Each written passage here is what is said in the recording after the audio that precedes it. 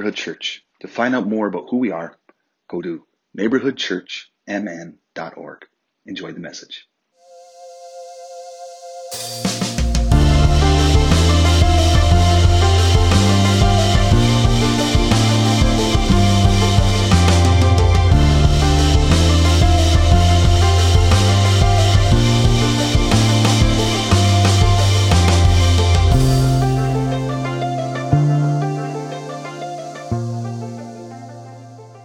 All right, well, we are going to, let's move this first.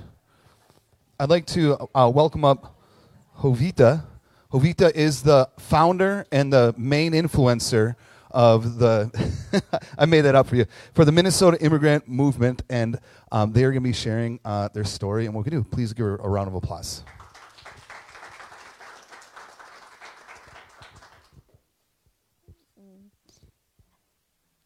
Good morning, everybody. So I'm gonna apologize. I speak 3 languages. I'm originally from a indigenous community in state of Mexico, so I'm gonna be apologize if I don't pronounce everything very well. But I'm here with my heart to share my story a little bit, who we are, and who I am, and why we are here. Kimi, that's good morning, buenos dias. My name is Jovita. I identify as an indigenous woman of color. I am a founder of Minnesota Immigrant Movement and community organizer.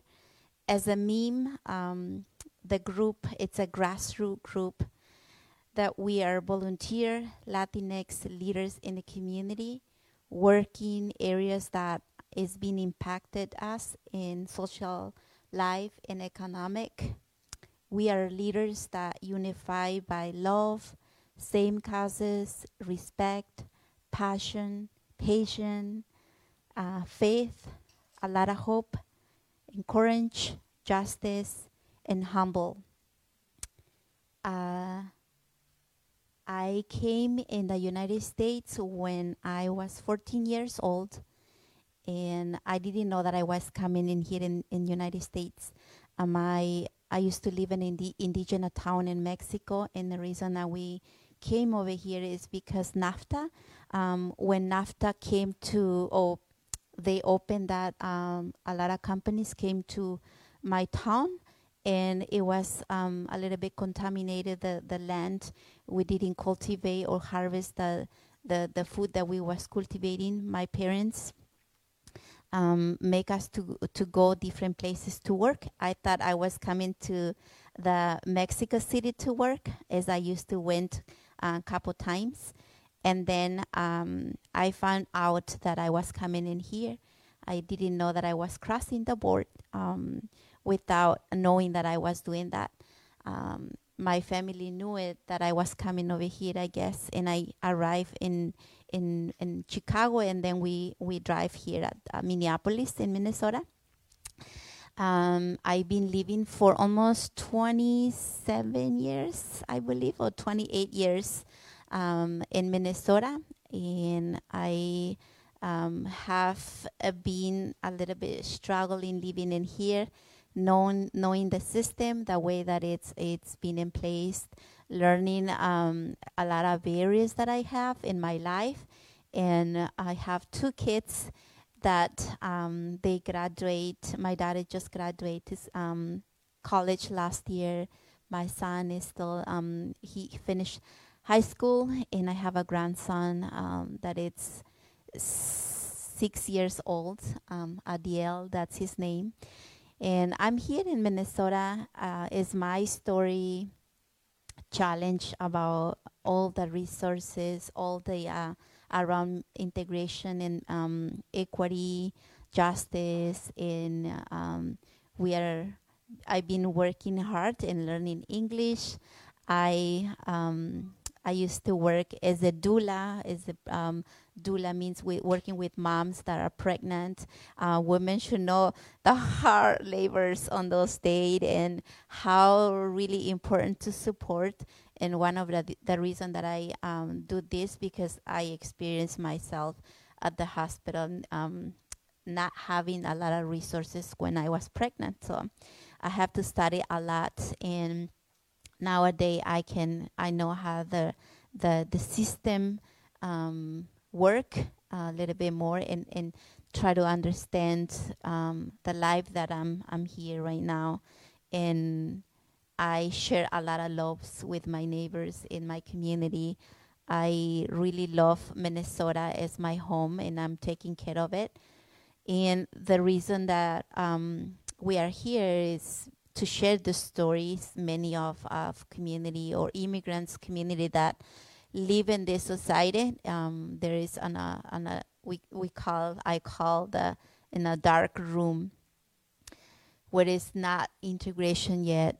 We're not integrating in the society that other group of community live, and we so isolated to everybody, I guess, because of the fears of immigration or multiple issues or multiple aspects. But this is my story. Many of immigrant community live in Minnesota for many, many decades and have kids that also been impacted in the education, in the healthcare, housing, everything, transportation.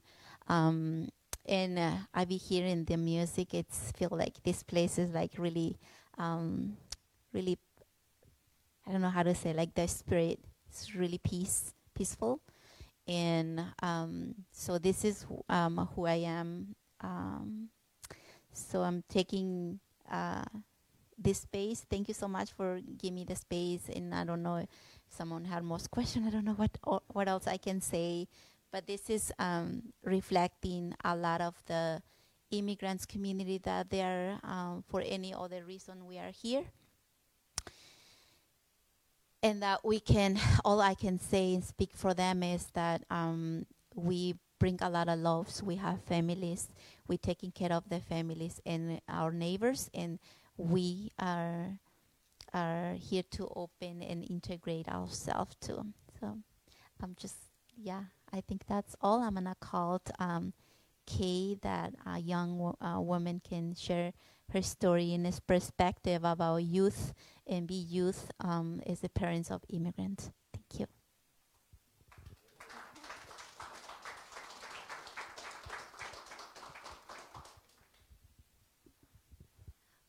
Hello everyone.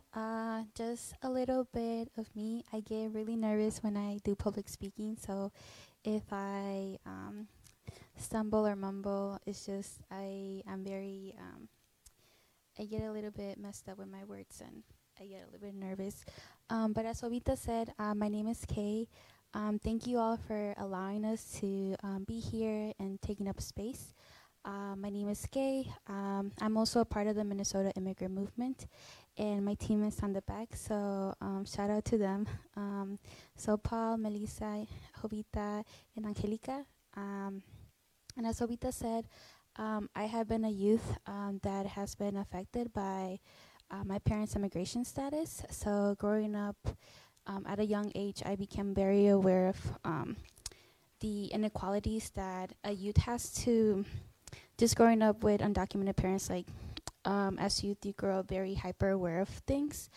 I know that like at the age of 3, my mom, like she was a warrior. She was here in Minnesota all by herself, and like really struggling by herself. And at the age of 3, like just seeing her struggles, made me like really committed to social justice and like, I don't know, like doing everything for the well-being of my community. Currently, I'm a youth worker, and so I also work with youth that have like undocumented parents. And so now that I'm older and understand more of like the social structures, I don't know. It's just like I as a youth worker, I feel like a big mama bear, and I want to protect them, But it's as youth, I also see like I see myself reflected in them. I know that when I call to recruit parents, I know that a lot of youth are not able to like enroll into after-school programs because of transportation. Transportation is a big issue, and they when I call parents, it's like, oh, like I can't take my kids to like this youth program that offers like after school program enrichment because I just don't have a driver's license. So transportation is a big one. I call parents and they ask me to help with like health insurance, you know, and like they just talk about how like their family have. I work in a area in Southside that is the Phillips neighborhood, and so a lot of the youth over there, there's a huge high number of youth that suffer from asthma. Because there is the Phillips, there's an arsenic site. So like every morning there's like trucks passing by, you know, and so like it pollutes like our youth. And so like I receive calls and like from others, you know, where it's like, hey, like can you help me, you know, like my kids are in the hospital. So like, I don't know, like our youth are always, like always see like our youth, our undocumented youth, you know, that are, I don't know, are really affected by the system. And so like as a youth worker, it's sad to see that. But like Jovita said, you know, I echo what Jovita says, you know, like I'm currently finishing a sociology degree at Oxford University. And so coming from undocumented parents, you know, like I'm here for the well-being of my community, for the well-being of like future generations, you know. So like I love Minnesota. I want to see it thrive, you know. And so like, I don't know, like I really appreciate you all hearing and like, so yeah, like I said, I get nervous with public speaking, so I'm sorry if I just ramble on, but that's just my story. There's more to tell, but that's just a little bit of my inside of my story, and so thank you for listening. So yeah.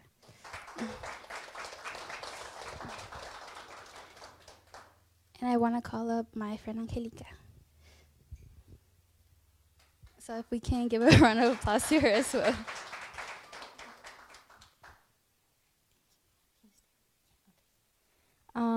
Hola, Tonalte. Nanotok Angelica. My name is Angelica. I was born in Tlaxcala, Mexico, and I came here when I was 4 to 5 years old. I am currently at school with Kay. That's actually how we met. We met through a class, astronomy class. Yeah. And growing up, I didn't know what it was to be undocumented. I was just a kid, you know. You're just a kid growing up, going through every day. And then one day comes and my mom, she is a single mother of 4. And so growing up, it was hard to get to places due to transportation and her not driving. And it was also hard because she was a single mother, taking care of all 4 of us. And I had to start working. I was like, I need to start working, you know, I want to help my mom out. And I realized that I couldn't at 10 years old because I was undocumented. And then I am a DACA recipient, so that gives me a 2-year work permit, and you have to apply to it every 2 years. And so eventually when I turned 16, 15, I started working. No, 16. Yeah. I started working, and I was able to help my mom out. And I was able to keep continuing to take care of my siblings. And I can say that growing up undocumented and growing up with an undocumented mother was really hard, not only financially but also mentally. It was hard to accept my own existence, while the outside world is telling me that I'm all these names, you know. They tend to use the word illegal alien, and it's like, I'm pretty sure I bleed the same color as you all. I would just say that my mental health got really affected. I did attempt suicide 3 times, and my mom also tried that once, and I can say that we wouldn't be here if it wasn't for our community holding us down, for people like Kay, for people like Jovita, for people like Melissa and her husband. It was thanks to my community that I'm able to be here today, that I'm able to study today, that I'm able to stand here in front of you all today. Like, we are the product of our community. We are the product of the love that people give us. We are the product of people seeing my teachers, seeing me as an individual, as somebody that can do something in this world, as somebody, as a human, simply humanity. And yeah, I guess I stand here today sharing a little bit of my story. As Kay has said, there's a lot more. But I can say that I'm just very thankful for our communities, because even though my mental health and was really affected, our community was there. They had our back. And through all traditional medicines, through traditional danza, I've been able to heal all the hurt that had been caused to our families. And now I have two younger siblings, and seeing them grow up, I hope that they continue to live in a world where we can see each other as human, where we can see each other and actually give each other that acceptance that we all deserve to have our rights. We're all human. And yeah, I guess I just want to say Tlazokamati, thank you for listening, and I hope that we can continue together as a community to heal our people, to continue reaching out a hand to our people, because when we might not think that, when we don't acknowledge each other and when we don't see each other for who we are, like, yes, I am brown, yes, we are Latinas, yes, well, I am indigenous, yes, like, I'm here. So yeah, thank you, Tlazokamati.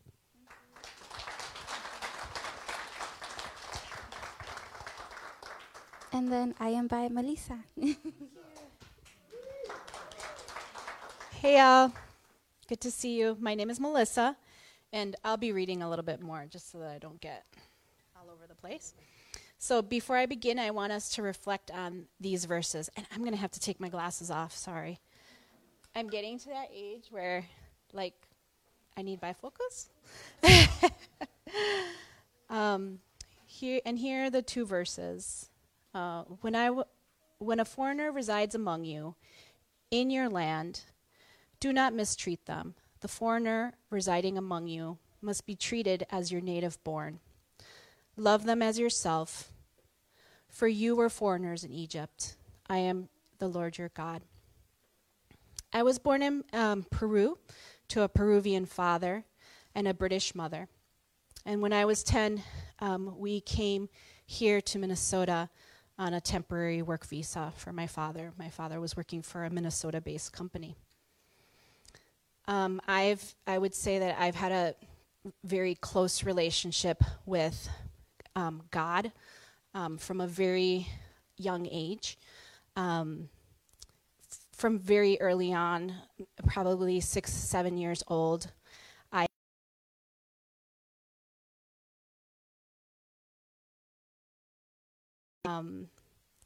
and have felt her guide me in every step of my life. And so my faith to me has just been a very, very tied to my daily living, growing up at a very early age. And when we landed into the United States, we kind of landed in the evangelical spheres a little bit. And I continued to hear a gospel at these evangelical spaces. But I'm afraid that what they shared was a little bit of a truncated version of it.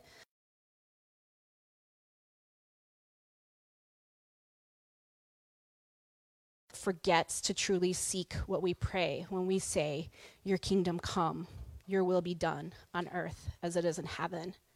It neglects the part where Jesus said that he came to proclaim good news to the poor, to proclaim freedom for the prisoner, and recovery of sight to the blind, and to set the oppressed free. Jesus said that. that's his gospel. And I want to share a quick analogy from the book Brown Church. It is written by Roberto Chao Romero. And in the book, the analogy is that it sees the gospel as two wings of a plane. In the 60s and 70s, there were Latino liberation theologists like Dr. René Padilla and Samuel Escobar from Latin America. And they framed the idea of the gospel as misión integral, an integral gospel or an integral or holistic mission. And the idea was that the gospel was like two wings of a plane. One wing is the verbal proclamation about the good news of Jesus as Lord, and Savior, Redeemer of everything and in every aspect of the world. And the other wing is the embodiment of that good news in acts of justice and mercy, love and compassion. To explain it another way, one wing is the relationship with our Creator, a transforming relationship, the discipleship relationship with Jesus that changes every single ounce of who we are. And then the other wing is the relationship with our neighbor, loving our neighbor as ourselves. It's the relationship with our Maker wing that fuels the relationship with our neighbor wing. And that leads us to social justice. And we know that a plane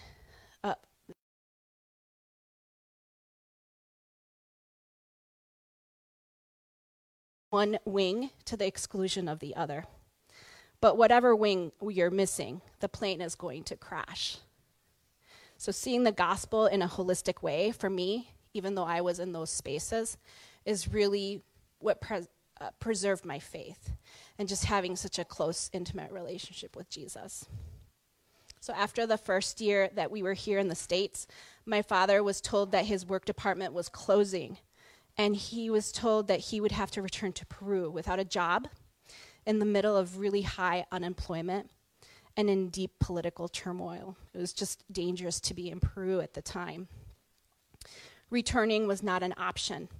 We felt out of status at that moment.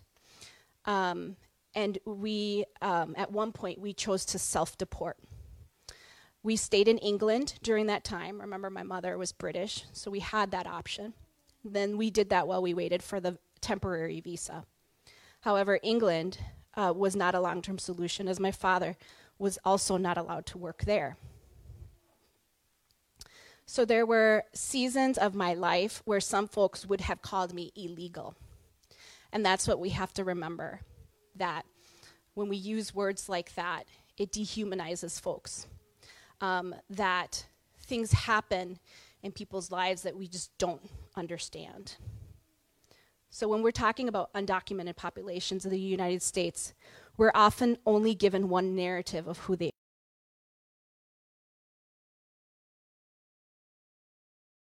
are, or willfully acted illegally without truly taking the time to know their stories. God, however, calls us to a higher standard. When God says to love our neighbor as yourself, it requires that we know our neighbors, know their stories, and recognize the danger of a single narrative and the stereotype that we've often been told. Even though we were poor, because immigration lawyers are really, really expensive, many immigrants that come here don't have the resources or safety and options that my family had. They don't have the option of a third country like we did. Most of them don't. So once we returned to the States, we continued to apply for temporary visas, as we attempted to also get a permanent visa. You have to apply for those two things separately. And we continued to get denied for a permanent visa. The permanent visa lets you stay here permanently. These paths are only open to a few people. When we're talking about visas, they're not open to just whoever. There's not a just get in line, pay the fees, and you're in. For most folks, there isn't that path. We desperately need immigration reform. And we need the folks who are born here, who can vote, to also be advocating constantly for that immigration reform, because we still don't have a path. With what seemed to be no hope in sight for us, after so many visa denials, we had come to the conclusion that we were going to overstay our last visa. We had no other options, and we didn't have a place where my father could work. I distinctly remember the very last day of our temporary visa. I was in high school.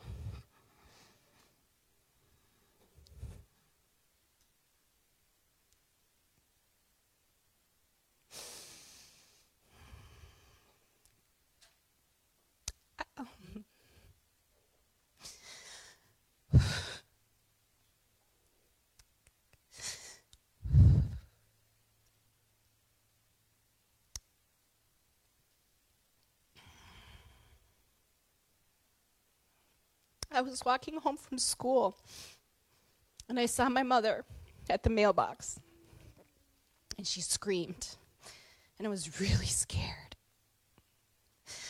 I thought it was a letter of deportation. So I ran up to her to see what was going on, and she was screaming for joy, because in that letter, on the very last day of our visa expired, it said that my father had gotten his permanent visa, a special interest visa. The only reason he got that is because he has a ton of education and he has a doctorate in mathematics. Most folks don't have that background and those resources.